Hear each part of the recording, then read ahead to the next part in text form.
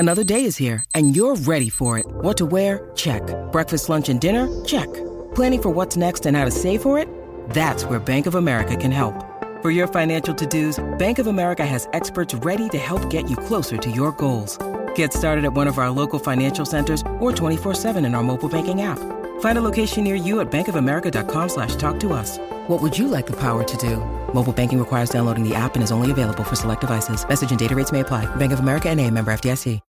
When you need mealtime inspiration, it's worth shopping Kroger, where you'll find over 30,000 mouth-watering choices that excite your inner foodie. And no matter what tasty choice you make, you'll enjoy our everyday low prices, plus extra ways to save, like digital coupons worth over $600 each week. You can also save up to $1 off per gallon at the pump with fuel points. More savings and more inspiring flavors make shopping Kroger worth it every time. Kroger, fresh for everyone. Fuel restrictions apply.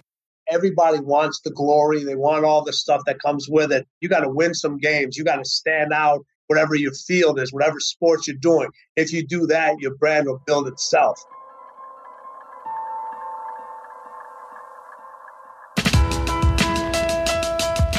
Welcome to The Art of Charm. I'm Jordan Harbinger. I'm here with producer Jason DeFilippo. On this episode, we'll be talking with Tim Grover, author of Relentless, From Good to Great to Unstoppable. This guy has coached everyone from Michael Jordan to Dwayne Wade. The top athletes call this guy not first, but last. He's like the cleaner in Pulp Fiction, and there's a reason for that. Cleaner, actually a common concept from the book. Nowadays, it's a common cliche that it's mostly mental and not physical that gives us an edge at an elite level, even when, and especially when we're competing with folks with lots of athletic talent or high performers with similar intensity. But Tim will argue that you can't even access the upper limits of the physical without putting the mental building blocks in place first. On this episode, we'll learn that everyone has a trigger that puts us in the zone.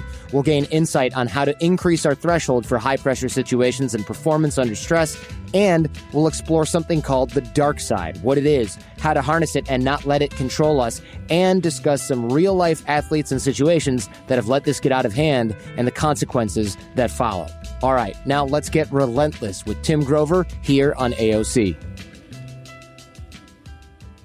Tim, thanks for coming on the show, man. It's been a long time in the making. I think somebody told me about your book maybe 4 years ago, but better late than never. Hey, it doesn't matter how long it takes you to get there, as long as you get there. Exactly. And the book title, of course, Relentless. Tell us what relentless really means. I feel like, especially since your book came out, a lot of people are like, I want to overuse that word now. Let me make that into a meaningless trope. So let's hear your definition so that we can dig into the meat right away. Everyone thinks they're relentless. And until you actually have something that's just in your grasp and you can't get it, and it keeps moving farther and farther away and you continue to pursue it, that's what relentless is. It's going after something that you know is sitting right there, but you got to work so hard to get to it. And you know, as soon as you touch it, it's going to go a little farther away. Are you going to continue to be relentless? Are you going to continue to pursue it, the end result, no matter what it's going to take and no matter what sacrifices you're going to have to do? People that say they're relentless aren't relentless. Somebody else say, hey, you see that person over there? That person is relentless. If you're describing yourself as a person that's relentless, you're not, because that means everything that you've tried to achieve and grasp, you haven't quite capitalized on it. I've heard a lot of interviews with you, and there's a lot of platitudes being thrown around by people who maybe are trying to do the life coach thing, and they're borrowing a line from your book, or they're borrowing a bromide, like never quit and chase down your dreams. And so I'd love to move way past that and get into the real wisdom and the real coaching, because when you're working with guys like Michael Jordan, Dwayne Wade, I know you're not telling those athletes, all right, guys, be relentless. I'll see you at lunch, right? You're teaching them how to do this. Yeah, and as we discussed earlier, it's easy to say it. Everybody talks about, hey, let's do this. Winning is everything. But the problem is, okay, if winning is everything, do you know how to win?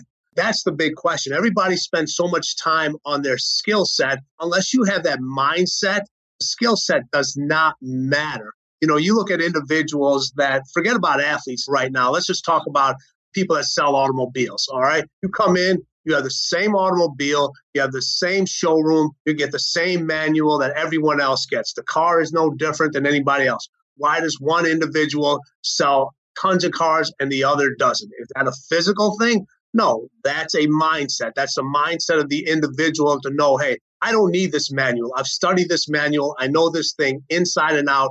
No matter what question is going to be asked of me, I'm going to know the answer. What's the difference? The person next to you has the same manual you had, trying to sell the same car, but they don't have that mindset to go with that skill set that's needed. When I started working with Michael Jordan, this wasn't about getting him to be a better basketball player physically. Yes, we did get him stronger and keep him injury-free, but this was able to teach him and learn a different mindset to over and above and conquer the competition. That's what we try to instill in our individuals and our athletes is, hey, you got to be strong from the neck up in order to be stronger from the neck down. That makes a lot of sense. And you do have three different types of archetypes of athletes or people, but they seem like mindsets. You've got cleaners, closers, and coolers. Can you tell us what these are and why these are important distinctions? Sure. Well, the one thing I want to explain about this is every team or every workplace, you need to have all of these individuals. You can't have all coolers, you can't have all closers, and you can't have all cleaners. They have to work together. So a cooler is an individual that shows up at 9 o'clock and leaves at 5 o'clock or 4:30, whenever it's time for them to go to work. Their work is okay. They're going to deliver exactly what you ask them to do. It's not going to be exceptional. They'll be consistent. And, you need those individuals on your team. Then you have an individual who's a closer. Closer can deliver the end result as long as too many variables are not thrown at them. You give them a plan, they're going to give you an exceptional result as long as too many things aren't thrown at them. And they're going to be the ones that are going to pat themselves on the back and tell everybody what a great job they did. A cleaner is an individual that's going to get you that end result no matter what's thrown at them, what the variables are, what the situation is. They are so well prepared. They are always into what I call the don't think stage. To get into the don't think stage, there's so much hours and years of preparation and studying and work and mental fortitude. They know everything about their craft, and no matter what's thrown at them, they're prepared for it. So it's like a Navy SEAL. They're ready for any single variable that's ever thrown at them, and they're going to get that end result because they don't have an option. They have to get that end result. It seems like something that we're born with. It seems like something that would be very, very hard to train. Now, since you're working with athletes all the time, pro athletes and high-level athletes, is this because those are the people that are already self-screened into this, or is this something that you can teach literally anyone, in your opinion?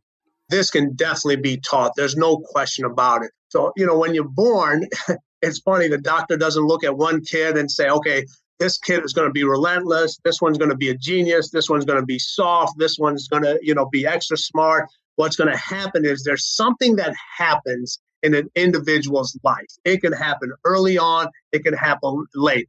How that person handles that situation is going to determine which category those individuals are going to fall in. It's whether they're going to face that adversity and how they're going to face it, or are they just going to kind of curl up and just use it as an excuse the rest of their life. But this is 100%. It definitely can be taught. And we actually have a program coming out soon that's going to teach you how this can actually happen. People always say it's embedded in an individual. This is 100% can be taught. It seems like it would be a difficult thing. And of course, there's a lot of resistance people have in their own head. Well, you can't necessarily teach people this because then it really highlights our own inability to have mastered that skill set, or it really highlights our own lack of relentless results, right? And you mentioned in the book, Relentless, you don't have to love the work. You just have to want the end result. And I think for a lot of people, we want to think that we want the end result, but we really, it comes down to Friday night and we're tired and we've got a lot of stuff to do. We don't all think, well, I should work all night and get this done. Most of us think, well, I've earned a break by now, or I can take a break and catch up next week. And a lot of this stuff falls by the wayside. But then come Monday or even come the weekend, we're sitting there at the bar with a bunch of projects with open loops, talking with our friends about how much we love hustle while sucking down a drink. Yeah, you know what? See, that's why cleaners hate Fridays. You know why cleaners hate Fridays? Because all the coolers and closers, they stop working over the weekend and they can't wait for Monday to come back, so they want to get back to work. That's why we've developed these 3 different categories, because if that's what you are, a closer will stay a few extra hours. A cleaner is not going to leave until he gets that end result. Those are the three different categories: good, great, unstoppable. It's a mindset. If you're willing to put in that extra work, are you willing to sacrifice it?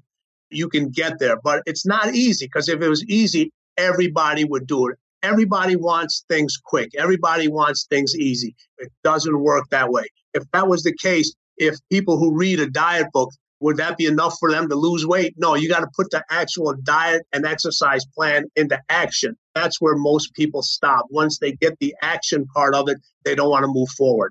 It seems like you're obviously doing some kind of magic over there in Chicago, because people who are elite athletes that are making millions of dollars a year, they don't charter planes to Chicago from LA to get iced. They don't charter planes to Chicago from LA to get taped. They don't charter planes from Chicago to LA to get a, muscle rub or whatever and get icy hot put on there. And it's been said that you're not the first trainer athletes call, you're the last. So I would imagine that's because the work involved is so intense that it's something that you only subject yourself to if you really, really, in fact, have to, in order to either save your career or become the man on top. That's a very tricky thing for us civilians to kind of separate. Do we need athletic skills to have the mindsets that elite athletes use to achieve results? And it might sound like a dumb question, but it seems almost like we do need to have that athlete mindset. And with that comes certain athletic skills. It's maybe something we can't develop outside that. And I think that's a common stopping block. What do you think about that? Do we have to have the skills to match, or is it actually just mindset? And you could be doing this even if you're stuck in a chair all day. You know what? I'm glad you asked that question. We talk about this in the book, Relentless. I'm not here to teach you how to play basketball like Michael Jordan or Kobe Bryant. There's people in the NBA, there's kids growing up that aren't going to be able to play basketball. But what you can do is you can have the same mindset those individuals have. Like when we talk about with Michael, every time he won the championship, he didn't put up the finger of the championship he won. He always put up the finger of the next championship. He's always thinking about what's next. This isn't about physical ability. You have bus drivers, you have community workers, you have teachers. They've reached cleaner status. You have that teacher that sits and stays late in class, but she or he wants to make sure that no student gets left behind, that she wants to make sure that everybody passes that, because it isn't about the money. She isn't looking for the overtime. She isn't looking for the accolades from the principal. She says, I own this class. I own this classroom. And I'm going to make sure every student gets to the next level. It's the bus driver, never late on his route. Everybody knows how to behave on that. When you talk about individuals that come into Chicago or fly me out to wherever they are, it's because people always say, things don't matter. You know what? Everything matters. Everything matters. I don't care what it is. Everything matters, whether you're on time, whether you're late, your appearance, the small details. At some point when you're dealing with a client, a business transaction or something, everything has to matter because it matters to them. If it matters to them, why shouldn't it matter to you? In the book, Relentless, you mentioned that you don't need to change. You just need to face and learn to trust who you really are. What does that mean? Because I think a lot of us view change as positive. A lot of us want to change, in fact. Are you saying that every single person has this somewhere inside? It's just that some of us do a really good job of hiding it from ourselves? And that's it. From what society and everybody's told us and what we've learned from ourselves, we build these walls around us that keep us down. And the walls are built to keep all the BS that we've been told. It keeps us locked up inside. I'll give you a great example of this. When you talk about fear, a kid, as soon as they start to walk, it could be 1 year, 18 months, or ever. When you take them outside, when they see a dog, what happens?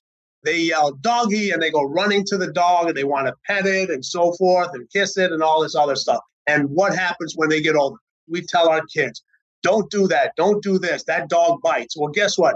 Any creature or any human being that has teeth, guess what? They have the ability to bite. So why are we putting this fear into an individual, into a child, where their natural instincts is to see an animal and is to enjoy it, understand it. And then as we get adults, we tell them, don't do this, don't do that, stay away from that. That dog bites, or stay away from this kind of people. So it's that wall that the parents and everybody, where you think you're protecting your child, you're protecting that individual where you're actually hindering them. And this constantly just goes on and on and on. It's just like people out there, if you're listening, if you have kids, this I can't stand. Parents now have to sign forms when they go to certain sporting events and so forth, and you can only say positive things. And then kids, they get a trophy for participating. We don't want to hurt anybody's feelings. Don't worry about this. We're going to make sure everybody gets acknowledged. All right. So you go home and your child brings home a 16th place trophy. What are you telling them? You're supposed to put that on your wall. Competition and competing at the highest level and learning how to win and learning how to compete. It is important because you don't get rewarded in life for just participating. Your boss is not going to call you into your office and say, hey, listen, your work stinks, but you show up to work every single day. I'm going to give you a raise. He or she's going to give you a raise if your results show it. And this is the thing. You can learn all this. This is a mindset, but there's a lot of sacrifices that come with it. Most people aren't willing to do those sacrifices. You know, we hear this expression all the time. Don't worry about it. No, you need to worry about it. You can't think about it all the time, but you need to worry about it. You can't have somebody else worry about it. If your child runs a race and they finish last and we cheer them all, oh, don't worry about it. That's not right. There's a lot of people that are listening right now that are thinking, well, you know, I don't do this. This guy's great and all that, but I already do this. I already own stuff. I already take care of business. I'm already getting raises. You know, I got this already. And it's really hard to separate this from a cleaner, right? But looking at it from a coaching perspective, there's a ton of people that can coast on talent and have been their whole lives. And they've been doing it for so long that they no longer recognize that they're coasting on talent. They really do think that they're putting in the effort because their results are so much higher than everyone else. It just follows that they must be putting in the effort. But I think, and tell me what you think, do you see people who are getting great results, but they're still not living up to potential because they've been coasting on talent for so long, they don't even realize they're doing it anymore? Listen, I know of tons of talented people that really don't succeed at anything. And you know why? This is what happens. Question that you just asked me is the individual, the mistake that they're making is they're competing against others. You don't compete against others. When you're at the top of your business or you're the individual that can get these results over and over again, you don't compete against others. You compete only against yourself because you're chasing perfection and you know you can never achieve perfection. So no matter what numbers the boss sets for you, their goals are, yours are always set higher than those individuals. Those individuals, you got to set individual achievements and goals, and you have to set team goals. Your individual goals have to make team better. And that's a distinction between also a big one between a closer and a cleaner. When a cleaner gets that end result, everybody wins. When the closer gets that end result, it's mainly for him or her to win.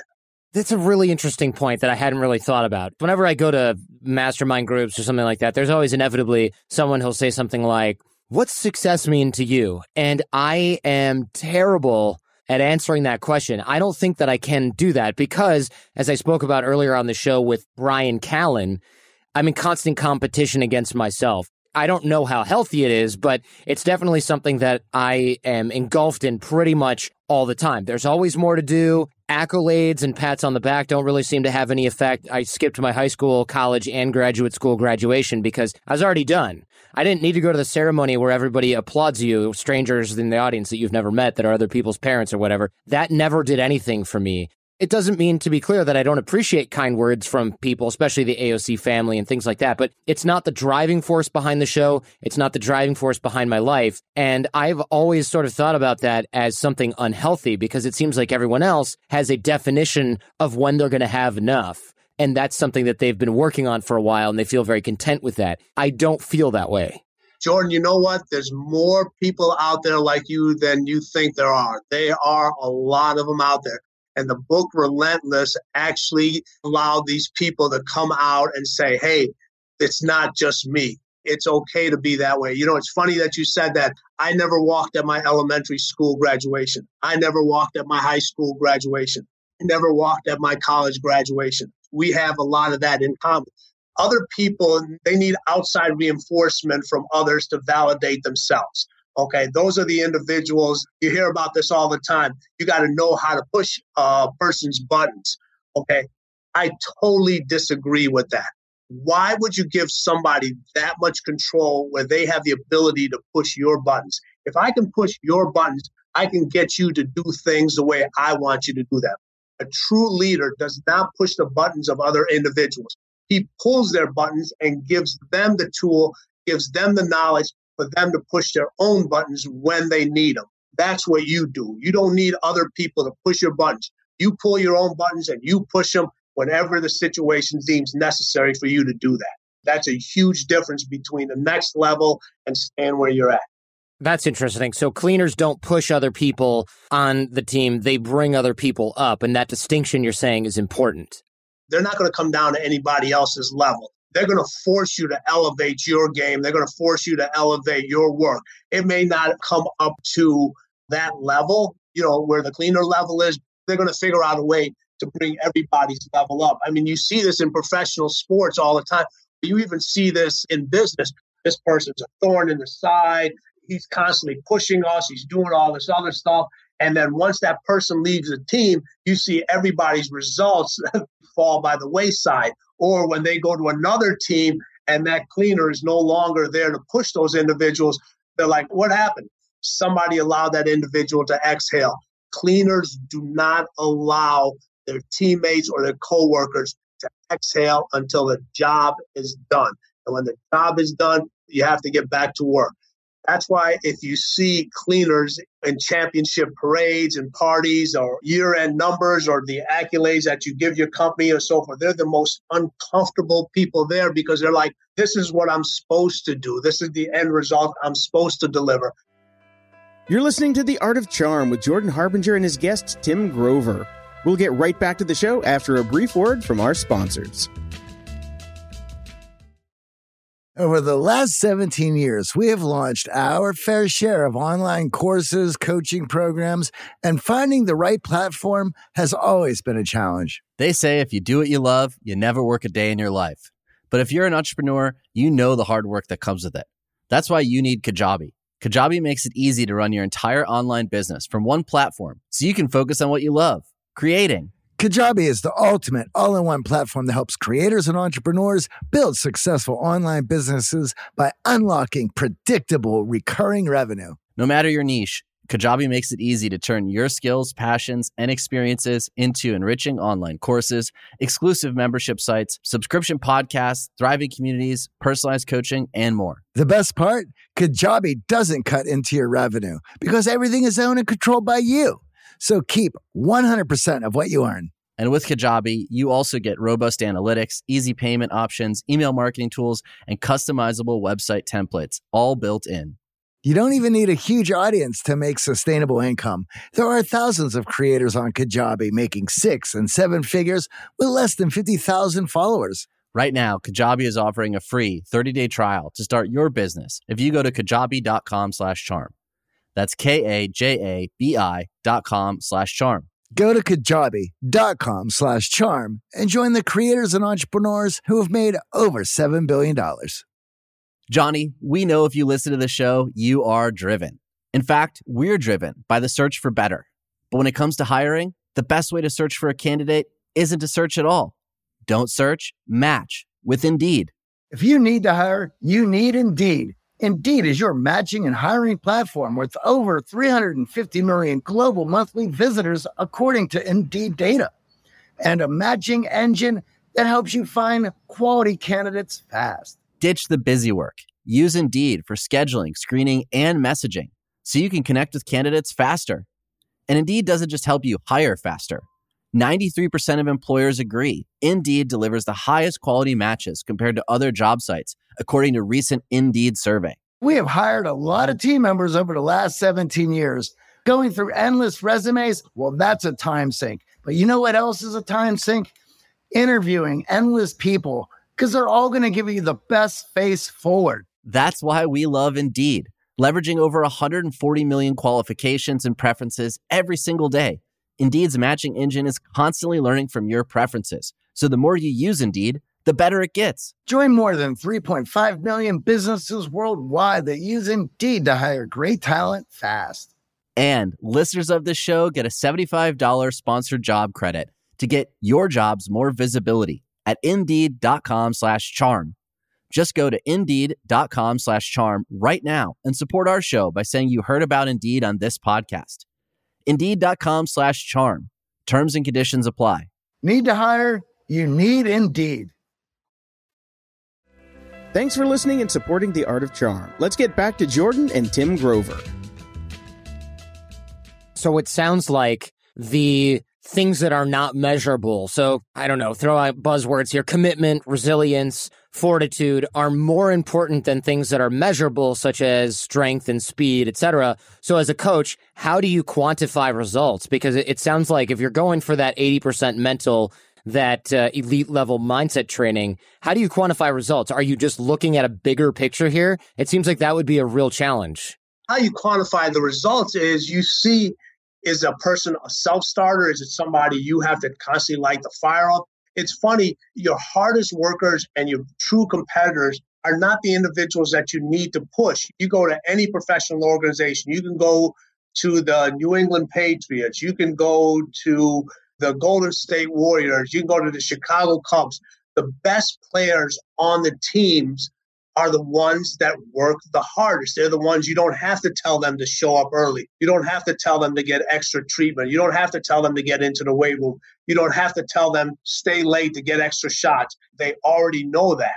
And those are the individuals, when you find that individual, if you have that person who has that kind of mindset, you know you can get the skill set to kind of match or at least come up to a higher level.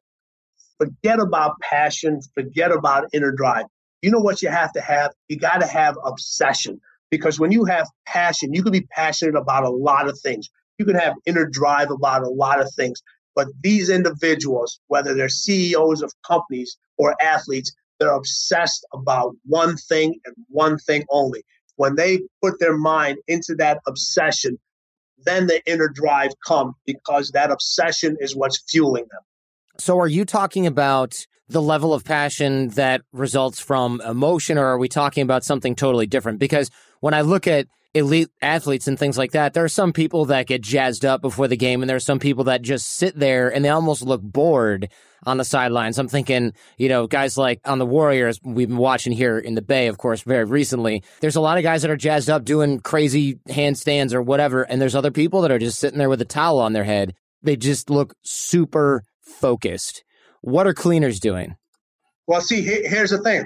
Cleaners can do all of those things, but they only do them one at a time. See, this is where people get confused, where emotions, and that's with an S, make you weak.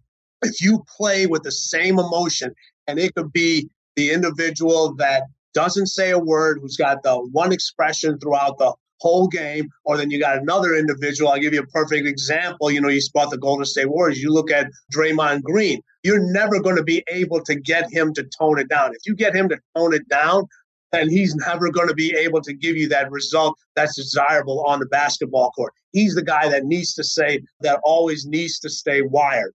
As long as he's staying wired, he's going to be able to perform. You look at Klay Thompson. Klay Thompson is just the opposite. He doesn't give you a lot of emotion. He's got this blank face, a blank stare on his face. That's what gets him his end result. If you tried to get Klay hyped up like Draymond, Klay would have a terrible shooting night. You tried to get Draymond Green calmed down like Klay, when he's going to get tossed out of the game. That's when he's going to do things that are not going to help the team. You are who you are, and you need to figure out what fuels you and one emotion that takes you to the next level. You mentioned in the book Relentless that everyone has a trigger that puts you in the zone. And that's kind of what I was, I guess, hinting at, is speaking of emotions and triggers and things like that. The interesting concept that I saw was that you say it comes from the dark side. What is the dark side? This is the topic that people, when we give our talks, it's funny. We go through the Relentless 13. It's all interactive. People get up and they'll talk about all these different things. When we get to the dark side, it's literally silence in the room. The dark side is something that every individual has, okay? You cannot be great. You cannot be unstoppable. You cannot be special unless you have a dark side and you know how to harness it. The dark side is something that's unique to each individual. It's what fuels and drives that person, and that's unique to you. You're not willing to share it with anybody. It's special to what you do, and you've learned to control it. You've learned to harness it. This isn't about being a good person or being a bad person. This isn't about vampires and doing bad things. This is about doing things that help you, that fuel you, that get you to the next level, that allow you to obsess about things over and over again to get that result that you want, that you desire. It's your secrets, it's your desires. If you're going to share it, you only share it with individuals that are so close to you. It's that fire inside that just can take you to that level that you can't get to without it. Most people in life spend so much time trying to conform and harness it and try to keep it down inside instead of learning to use it and control it. Our whole lives, we go trying to fit into certain groups. As a teenager, you want to be a part of this group here. You go to college, you want to belong in this fraternity. You become a professional at work, you want to hang out with these people. And who are the individuals that we admire the most? The ones that stand out. And I guarantee every individual that stands out, they have a dark side. It's a little confusing. It's not negative, or is it? Because it sounds negative. It sounds like the dark side, some sort of Jedi thing. Are you taking people to a positive place with this, or are you taking them to a negative place with this, or is it something that actually has no polarity whatsoever? It's all how you use it. You got individuals that can't control their dark side and it just runs amok on them. They lose their careers over it. And you got other individuals that learn how to control it and harness it and use it as to get that competitive edge. You know, in the book, we talk about Michael Jordan and Larry Bird were the two biggest trash talkers in the NBA. Everyone thought they talked trash to the opponent, you know, to get into the opponent's head. No, they were talking trash to get into their own heads because they said, okay, if we say something, if we tell a player, hey, we're going to win this game, or I'm going to do this move, or I'm going to score 50 on you, it's their dark side that's motivating them to say, hey, I just said this, now I have to back it up. It's more of a matter of commitment and things like that, sort of a personal performance level. Is the dark side sort of an emotional place that you go to? I guess I'm still trying to wrap my head around this. It's 100% emotional. When you get into that emotional state, you learn how to control it. That's what allows you to get into the zone. You're trying to close a deal. You go into somebody's office, you come out of there, and you walk out and you say, I got the deal done. And somebody asks you, well, how'd you do it? And you're like, man, I don't know. I was just in the zone. I just got it done. All right, that's where you learn to control your emotions, you control time, you control space, and you own that area for that moment. So let's talk about some powerful high performers, because these people often get embroiled in scandal. They've got power and things like that. There's a lot of Psychology Today articles or whatever that are like, why do powerful people always end up in scandal, especially men? I think it sounds like maybe these people are used to accessing their dark side. It spills over into other elements of your life because of the obsession. You can't compartmentalize it that well. Do you think that might be part of it? Jordan, I don't have to think. You are absolutely right, because a successful individual is always thinking no matter what situation is thrown at them, they're going to be able to handle it. It does spill over to a lot of things, but a cleaner always feels like, hey, no matter what happens, I can handle that situation. I can clean it. They're not worried about losing everything, because they're like, if I lost everything, I know I'll be able to get it back and get it back even more. As long as they control the dark side, the individuals that can't control the dark side are the ones that lose everything and they're not going to be able to gain it back. The individuals that go ahead and test it and have it spill over in other things, and it does. Sometimes it becomes a real obsession with individuals. Those are the people that sometimes become afraid to understand what it can do for them and also how it can harm what they're trying to achieve. It's a very, very fine line that they have to draw, but it's something that they always think, no matter what happens, I'm going to come out on top. I'm going to figure it out. So if dark side is fuel, if the dark side is energy, and it's what pushes you through the edge of your comfort zone, to use that trope, then it does seem like it would follow that, look, if you can't really control it, that kind of energy, really, it belongs in the private sphere. And it seems like when it becomes a public topic of discussion, right, when the light is shined on this, like Tiger Woods, it really screws with their game, because obviously all the things he got caught for, he was doing before he got caught for them, probably for a long time. Before that, at that point, his game was super tight. He was the best in the world, no debating it. And then once the light got shown on it, sure, there's stress associated with court cases and there's stress associated with marriage disintegration and things like that, that I'm sure played a role. But it seems like he just ended up showing his dark side to the world, probably a little bit of shame attached to it, and his game was just eviscerated after this. In my opinion, Tiger should have came out and said, hey, yes, this thing happened. This is a personal issue between my wife and I. We're going to deal with it. Let's go play some golf.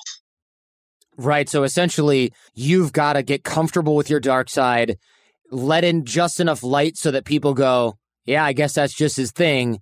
Make it a little bit less interesting to the public at large and get them refocused on what you're good at, which is golf, basketball, whatever.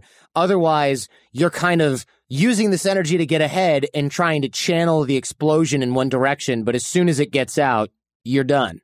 Yeah, and this situation totally made him somebody that he wasn't. You never used to see Tiger do interviews. Now all of a sudden he's doing interviews, and his mom wanted him to apologize. One of the Relentless 13, he says, you know exactly who you are. Up to this point, he probably still doesn't know who he is. Yeah, it seems like he's definitely lost. I mean, looking at this latest DUI arrest or whatever this controversy is, things are not on the up and up over there at all. No question. So it seems like dark side and public life or family life don't really mix that well. So how do we reconcile living in society, having a family, having a public life, with harnessing the dark side to become / stay a person who's performing at the top of their game? People, when you go like that, we talk about stress and pressure, stress versus pressure. Pressure becomes stress when balance gets in the way. And balance cannot be forced on an individual. When a family member or somebody else comes up and says, hey, I need you to do this, this, and this, all right? Now you're forcing something on an individual. That's not how they are. You knew how that person was from the beginning. For you, okay, 40-hour work week is probably good from Monday to Tuesday. Yeah, pretty much. Oh, okay. If you have a significant other or you get involved in a relationship or somebody, they tell you, hey, listen, you need to work less, you need to do this more, you need to do this. This is how I was when you met me. Now you're asking me to do this. It's not going to work. There is no balance there. You try to minimize it. You want to spend as much time as you can with your family. You never want to miss one of your kids' performances or a sporting event. But we all have. You can't be successful and make more money and people spend less. It just doesn't happen. So there's that ongoing drive to always wanting more. And there's a fear inside of where you came from, and you never want to return to that. You never want to return to that place. And the only way you know how to do that is to continue to work harder and continue to work stronger. Your family needs to understand that this is who I am. Indirectly, listen, we're also doing this for you. Well, how do we know then if we're indulging our dark side for a result, or if we're simply not respecting other people, not respecting our families? Because what I'm trying to get at here is, it seems like we need to be careful not to just give a pass to bad behavior because someone's going, well, I'm a high performer. It's my dark side. They're drinking, they're doing drugs, they're messing around with women or something like that. Is there a way we can tell, look, this dark side is useful for me, or no, I just got some bad habits that actually my game might be bettered if I got them in check? It goes back to control. Do you want to drink or do you have to have a drink? There's a big difference between the two.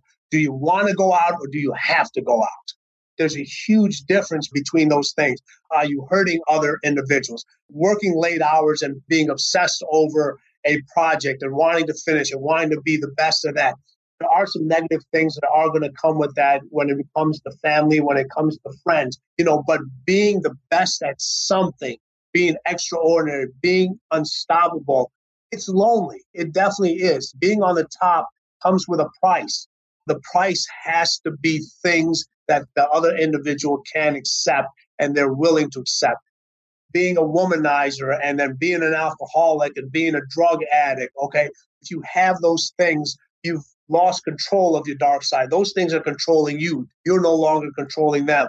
Your significant other will give you a pass on that, but they're really giving you a pass to say, hey, listen, you need to go get help and you need to figure out how to control it. Why is it some individuals that can literally go cold turkey from drinking, from drugs or something?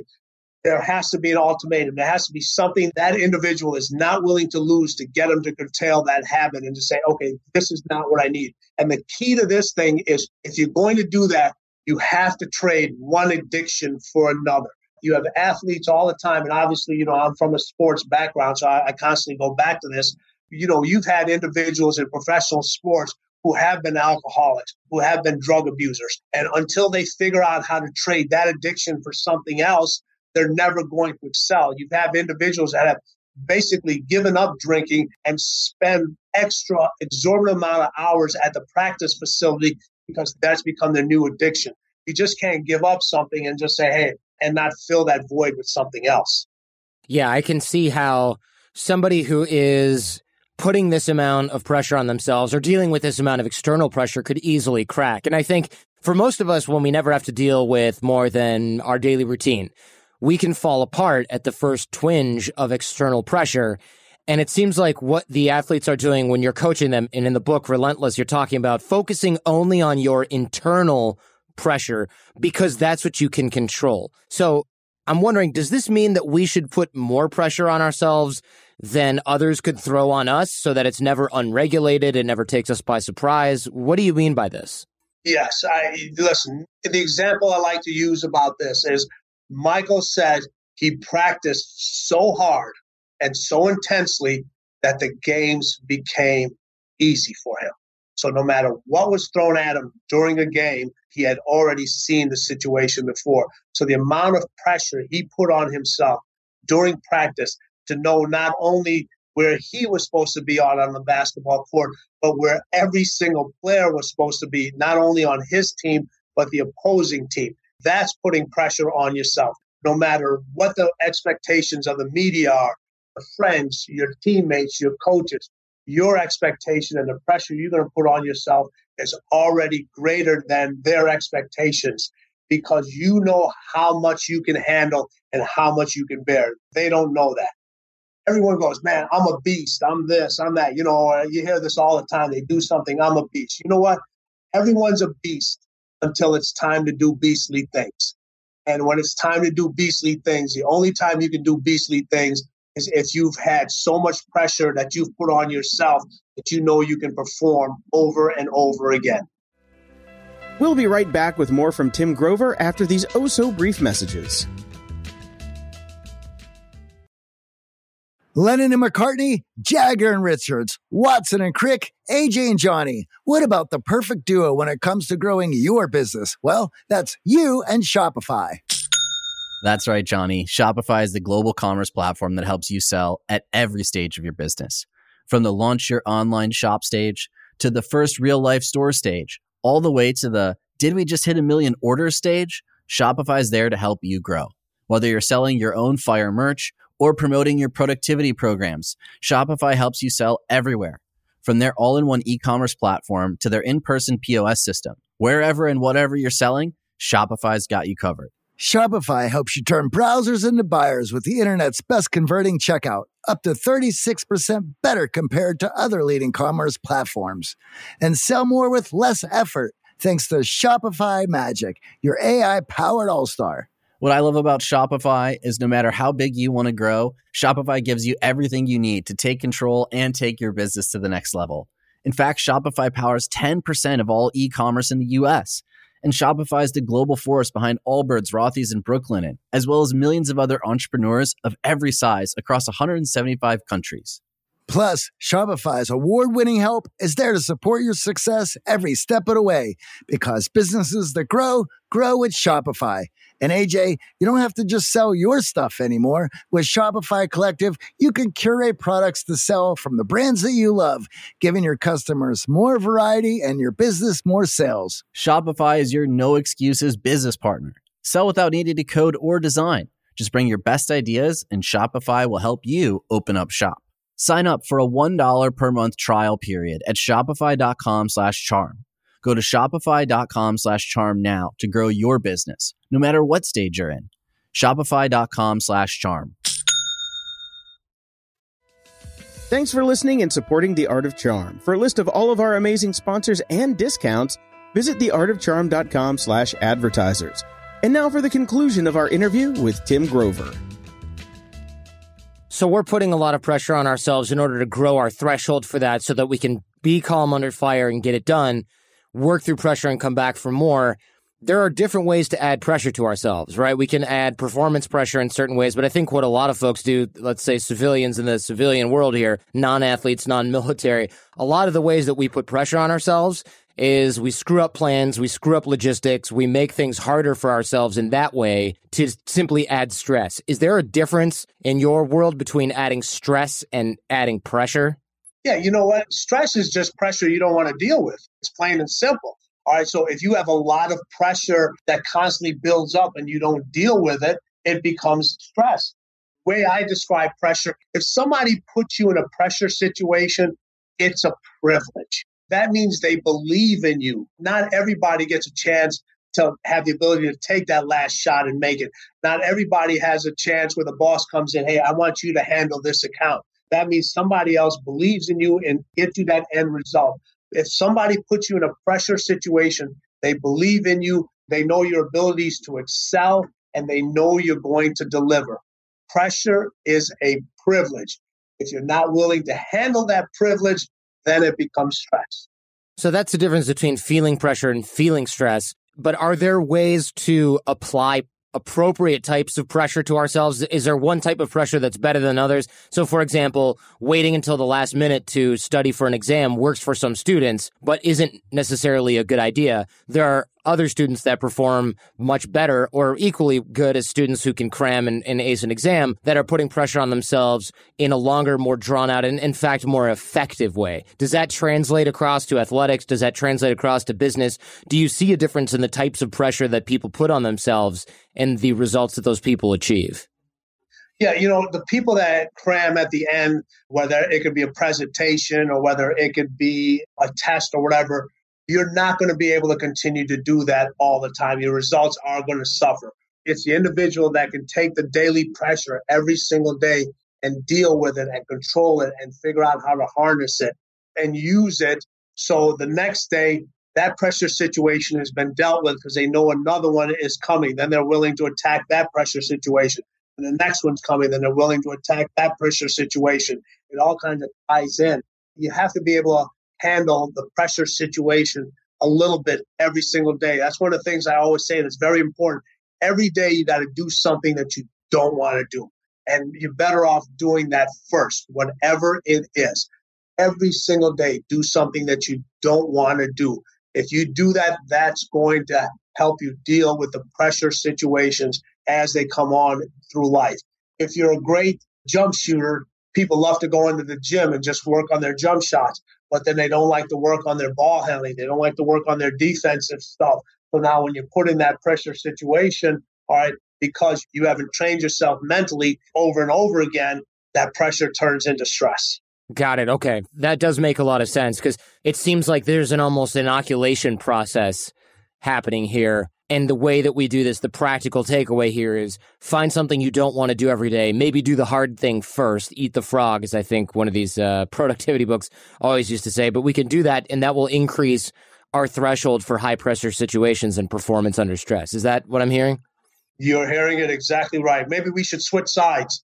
I love this stuff. No wonder this came highly recommended, right? It's about having the confidence or building the confidence to know you can handle any situation that comes out of any permutation of a situation because you practiced it, you drilled it till you were just sick, and you've been throwing obstacles in your own way that by the time you're ready to get it done, it's kind of this fighter mantra, train hard, fight easy. You know, it's an old Bruce Lee quote, and I may not get it exactly right. He goes, I don't fear the guy that does 10,000 kicks. He goes, I fear the guy that does the same kick 10,000 times. It's the one that's practiced it, the same thing over and over and over again, that his fundamentals are so sound, they're never going to crack. Because when things go bad, If your fundamental base is extremely strong and you have the foundation and you have the form that goes with it, you can always go back to it. And that's what the greats do, whether they're in business, whether they're community workers, whether they're athletes. If your foundation and your fundamentals are perfected, you can always fall back on them, and you know you can always go back to that situation and figure it out. Going back to what you'd mentioned earlier about leadership and leaders, when you're on top, when you're a cleaner, it sounds like you have to bring everyone else up or what you're building will just come crashing down on you. So does that mean that one cannot be an effective cleaner without also being an effective leader? 100%. That's the last step of a cleaner. The last step of a cleaner is the individual that can elevate his teammates, his co-workers, everybody's game, everybody's work productivity is elevated. So everybody wins. If a cleaner wins and his company wins, everyone's going to win. They may celebrate it differently. So you have individuals that go out there and play, and they put up unbelievable individual numbers. Their stats are amazing, but the team does not win. Does that mean sometimes you got to take a step back and say, okay, maybe instead of my stats being this high, if I'm scoring this many points, what if I was to bring my points down and increase my rebounds or increase my assists? Or if you're a quarterback on a football team, my deep ball, that needs to be more effective. I need to be more accurate with that, because if I do that, that opens up the running game for my running back. Those are the different situations that they have to constantly figure out. So just because you're an individual that gets extraordinary results for yourself, that does not make you a cleaner. You have to get extraordinary results not only for yourself, but for those that elevate the individuals around you to get to that end result. So if this involves pulling people up and being an effective leader, theoretically then, if you're a player and you're on a team with a cleaner, when you get traded or when you move or when the cleaner retires or moves or gets traded, your performance should fall back down to your natural or your default level. Have you seen that happening in professional sports? All the time. I'm based out of Chicago. There was a coach that used to coach the Chicago Bulls named Tom Thibodeau. He's down in Minnesota now.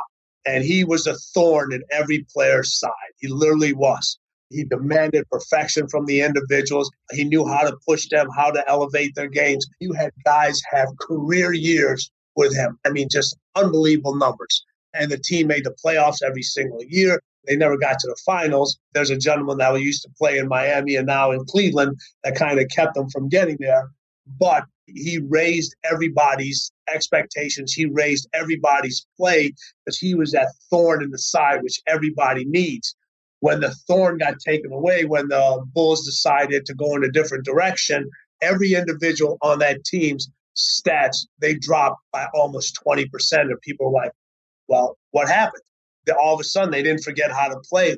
No, the cleaner, which was the coach on the team that was pushing these individuals, that knew what buttons on these to pull so they could push them and how to motivate them. And he was no longer there. It forced everybody else to kind of exhale and say, oh, the external pressure is off of us, because they weren't putting enough internal pressure on them. And you see the results just drop tremendously. That's so interesting. It's really kind of a crazy psychological effect. Obviously, it should almost be the other way around. It should be that when the person who's usually stealing all the limelight or getting all the attention, affecting their compensation one way or another leaves, it seems like somebody else would step up, but it's actually the other way around. Everybody wants to sit in that first seat till you get a chance to sit in that first seat. Everybody wants to be the individual. Hey, you play the armchair quarterback. You sit here. I would have done this. I would have done that. By the time he hikes the ball, all right, the quarterback literally has 3 seconds to decide, to survey everything that's going out there and find the right target to throw the ball to. Not only that, okay, he literally has 2,000 pounds of human beings coming at him, trying to knock him on his ass, okay? Everybody thinks they can handle that situation until they're put into that situation.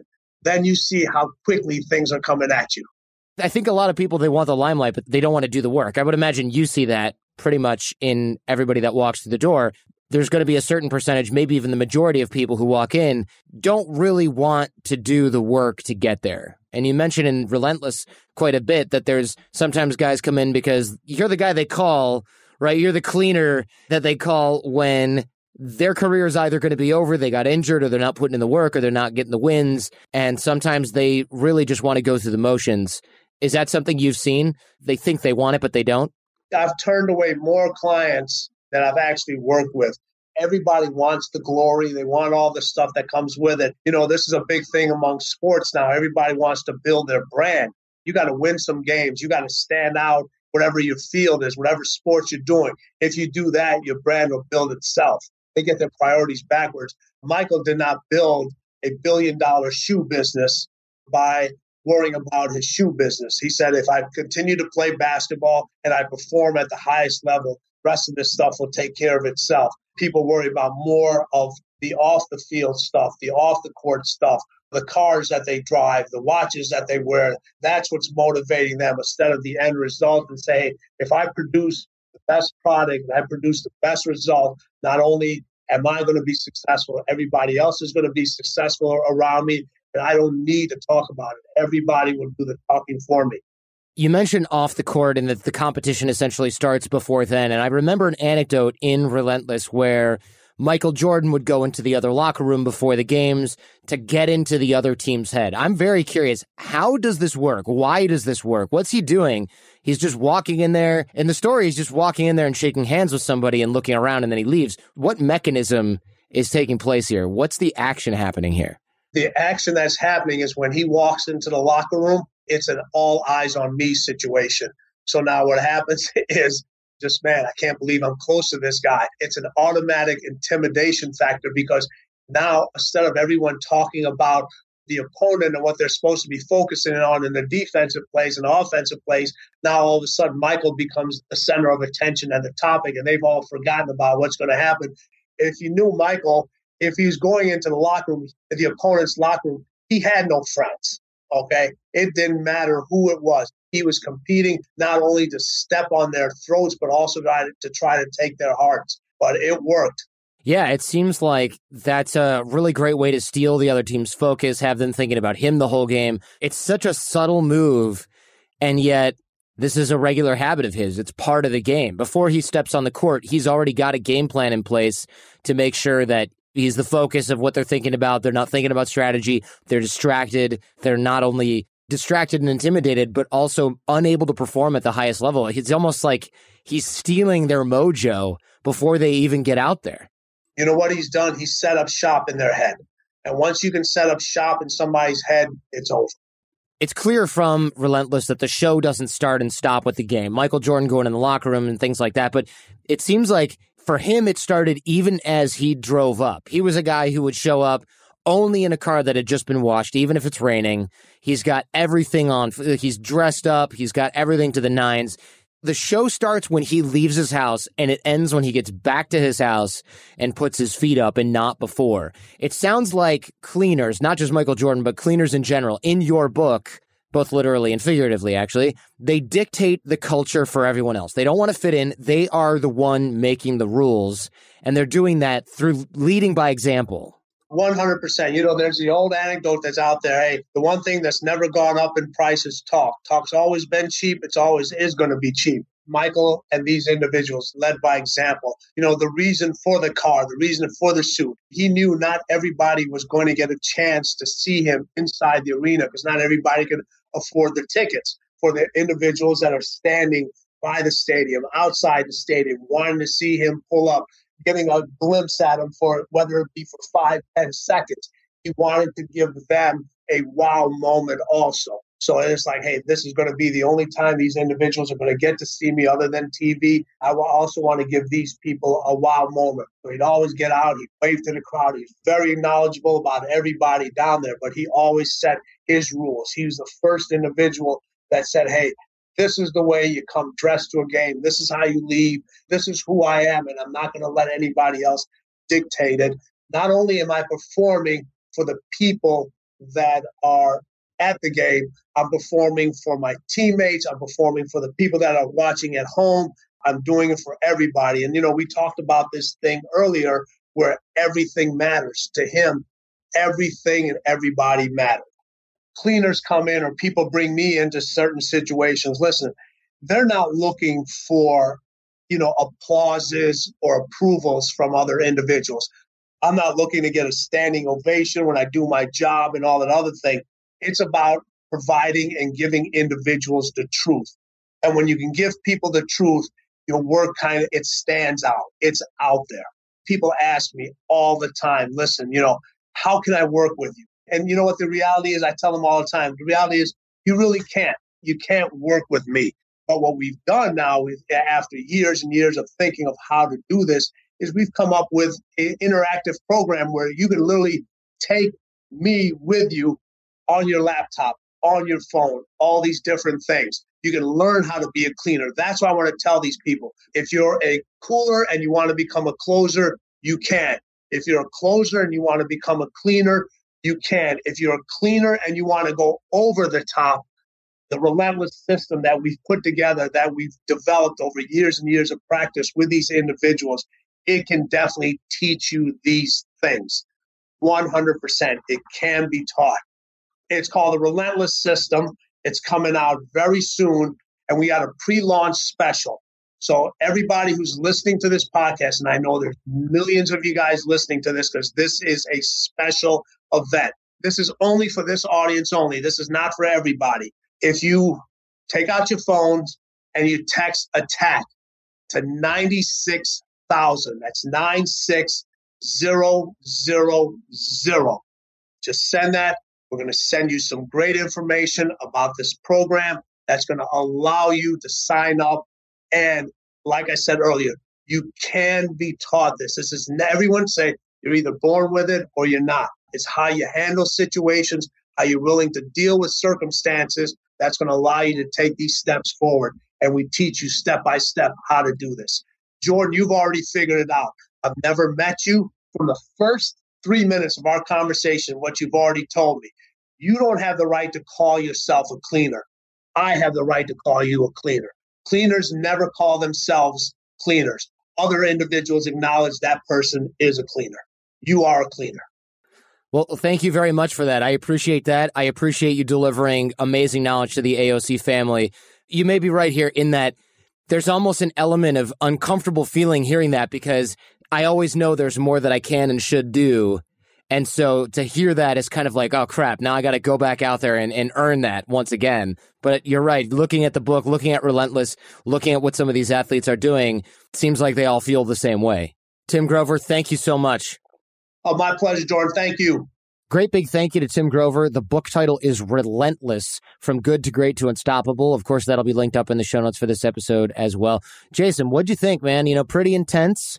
A lot of stuff there. It's really easy to dismiss as cliche or like, okay, this guy yelled about you got to do it and be relentless for a while. But I thought there was a lot of good takeaways in there. And there's a reason that people call him the cleaner and call him when they need to get it done. No, absolutely. This was chock full of goodness, definitely. Yeah, I think it's easy to kind of look at the stuff on the surface and think, there's not much to that. But there really is insight to making ourselves deliberately uncomfortable, working the dark side, making sure we harness it, also while not letting it get out of hand. There's a lot more I could have asked, but, we're limited by the time we have here. Of course, if you're interested in more, check out the book Relentless, From Good to Great to Unstoppable. And if you enjoyed this one, don't forget to thank Tim on Twitter. We'll have that linked in the show notes as well. And I'd love it if you tweet at me your number one takeaway from Tim Grover here.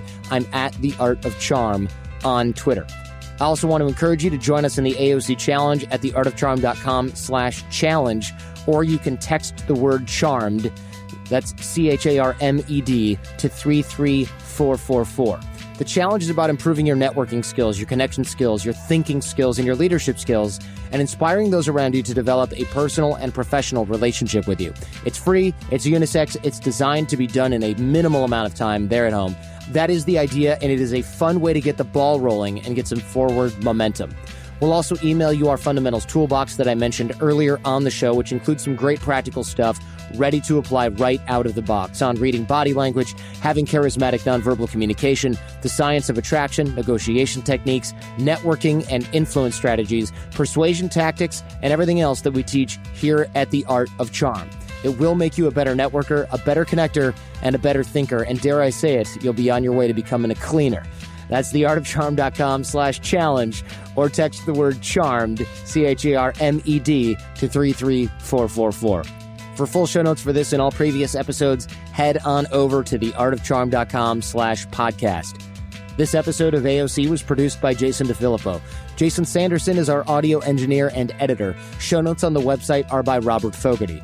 Theme music by Little People. Transcriptions by transcriptionoutsourcing.net. And I'm your host, Jordan Harbinger. Go ahead, tell your friends, because the greatest compliment you can give us is a referral to someone else, either in person or shared on the web. Word of mouth is everything. So share the show with friends and share the show with enemies. Stay charming and leave everything and everyone better than you found them.